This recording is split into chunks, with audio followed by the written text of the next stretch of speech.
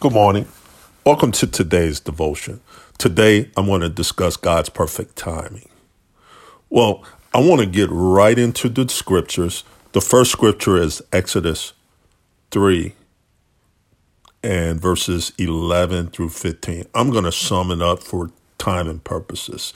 But here it is. We find Moses, who's an adult now, after seeing the abuse that his people are experiencing. As it says that the countrymen, he looked with compassion at their hard laborers, and he saw it an Egyptian beating a Hebrew, one of his countrymen, one of his relatives, and he turned to look around to see if no one was looking, right? And then what he did was he killed the Egyptian and he hid him in the sand.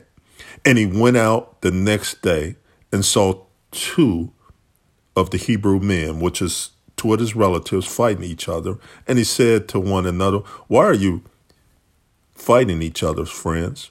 Aren't you friends?" But I'm just summing it up and emphasizing. But the man said, "Who made you prince or judge over us? Are you intending to kill us as you did the Egyptians?" And Moses was afraid, and certainly he thought that the incident would be made known. Let's pray. Father, we thank you and we ask you to teach us, walk us through today's teaching. Help us to understand what is it that we need to know about your timing. We know that your timing is perfect for all of us, and every single situation happens according to your plan. In Jesus' name, amen. Well, just to go back to what we studied the last couple of days, we talked about moving and only in the timing of God at the right time. And we know that, just as a reminder, it requires us to listen. It requires us to get direction, but it also, we must understand that everything is going to be done according to God's will. All right. So today, as we go further into it, we see that Moses tried to do something. And we want to learn two things about what Moses did in his situation in this first scripture. Moses attempted to do things himself. That's number one. Have you been tempted to do things yourself without consulting God? Moses attempted to do things in his own strength. Have you attempted to do things in your own strength? I know I have. And number three, God doesn't need our strength, my strength, and your strength. He needs a yes, which means surrender to him. So as you can see further down in verse 15, when Pharaoh heard about the matter, he tried to kill Moses. So Moses fled from Pharaoh's presence and took refuge in the land of Midian, where he sat down at a well. So here, just to sum it up, so he goes and he lives for 40 years in a land in refuge. As he was away, he runs into God.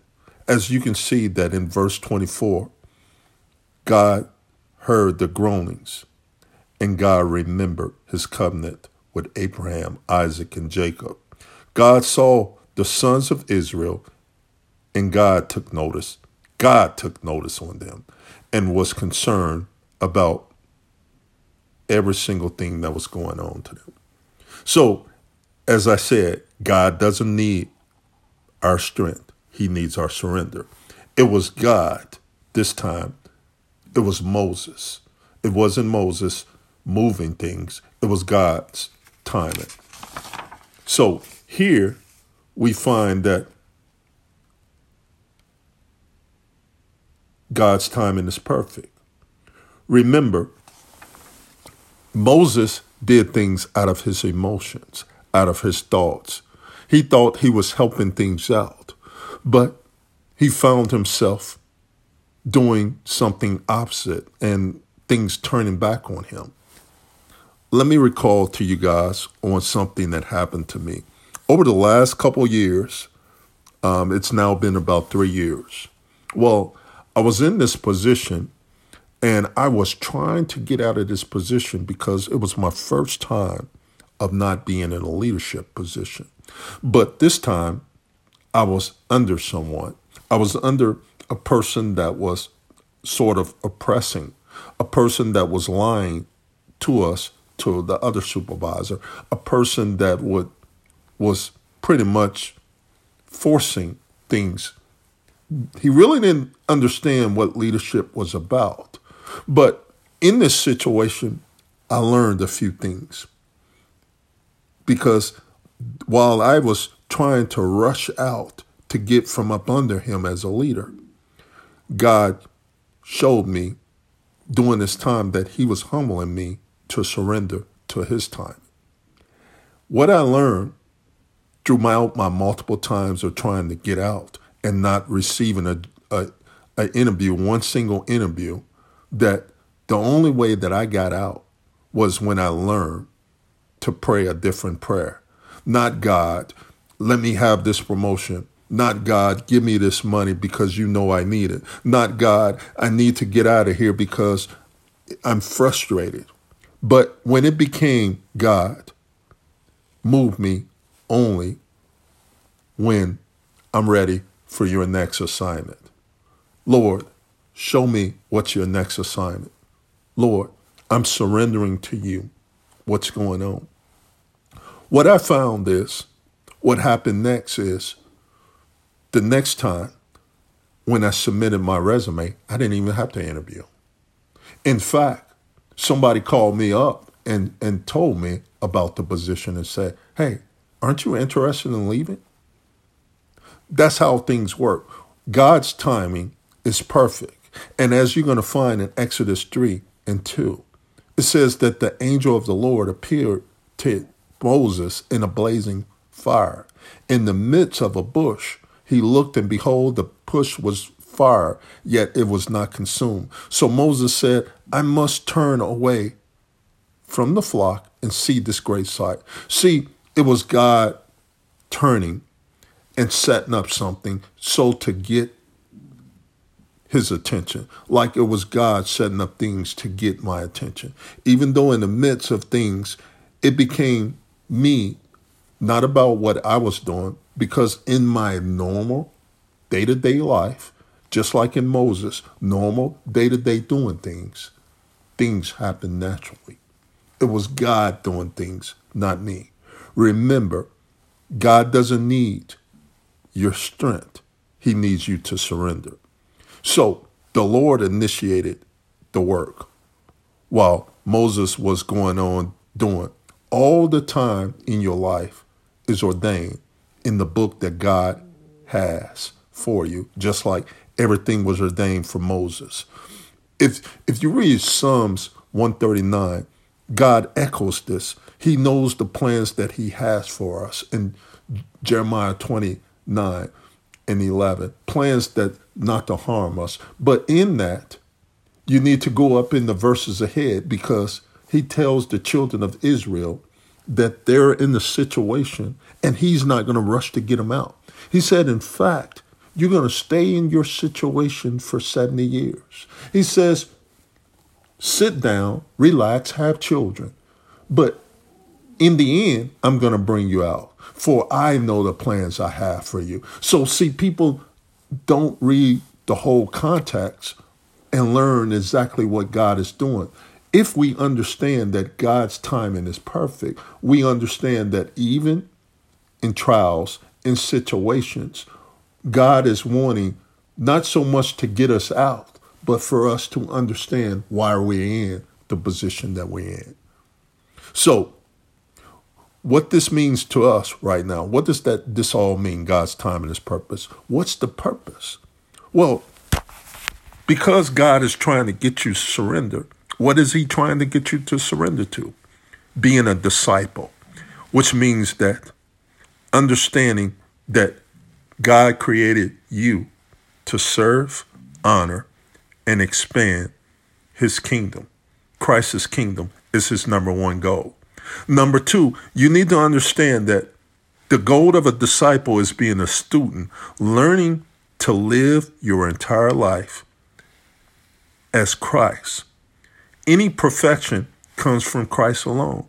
Christ doesn't need your help.